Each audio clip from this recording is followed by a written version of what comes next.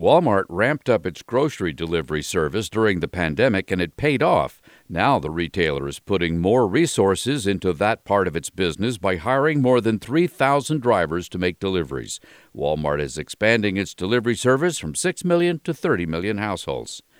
COVID-19 tests of all types are in demand and short supply. The Food and Drug Administration is warning consumers to beware of fake or unapproved tests, saying scammers are beginning to take advantage of the surge in new cases of the virus caused by the Omicron variant.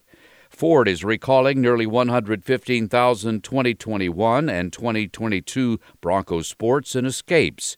The rear brake linings may have been manufactured incorrectly, which can affect braking performance. In a worst case, the defect could increase the stopping distance, resulting in an accident. I'm Mark Huffman. Learn more at ConsumerAffairs.com.